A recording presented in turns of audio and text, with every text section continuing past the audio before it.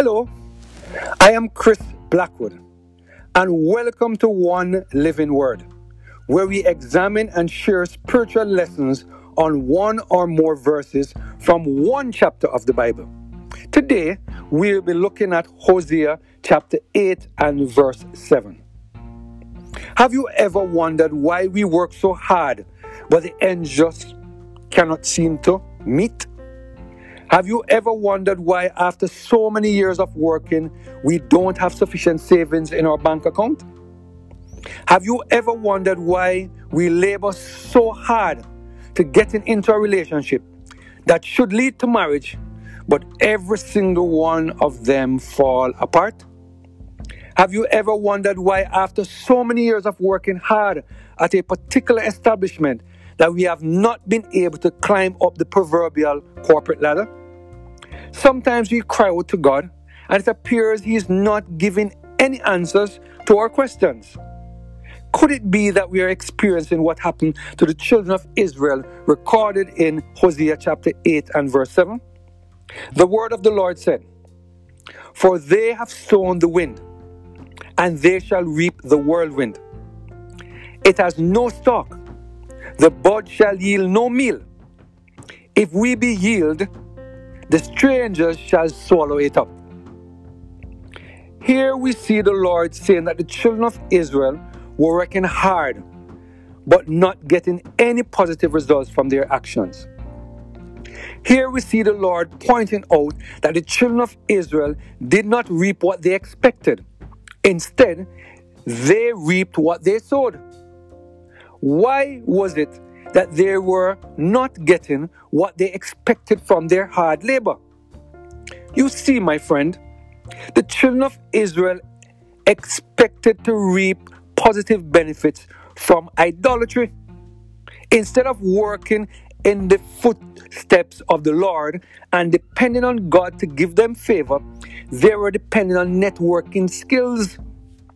Instead of asking God to lead them along the path or along the correct path, they were relying on the arm of flesh to help them achieve success.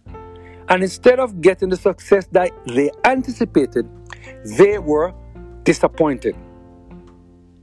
Matthew Henry, in his commentary on this passage of scripture, said the following: "They got no good to themselves by worshiping idols.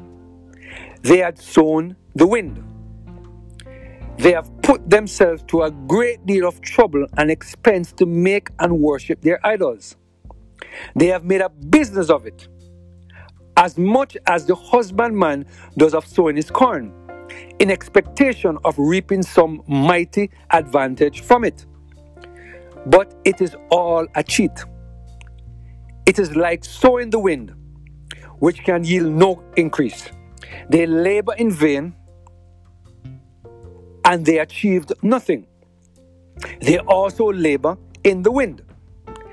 They take great pains to get no purpose, and weary themselves for very vanity. Those that take an idol of this world do so. They set their eyes on that which is not, which, like the wind, make a great noise, but have nothing substantial in it." Could it be that we have found ourselves in the same situation as the children of Israel, in that we are worshiping various idols in our life, and this is why we are not getting the success that we are seeking after? Could it be that we have allowed the enemy, Satan, to plant seeds into our hearts that are pulling us away from God? Today, God is reminding us that as long as we continue to worship idols in our lives, we are not going to reap the success that we expect from our actions. Today, God wants us to spend time worshiping Him in spirit and in truth.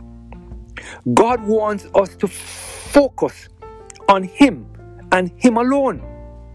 Only as we focus on God and allow Him to take full control of every single area of our lives will we be in a position to receive positive results from our actions.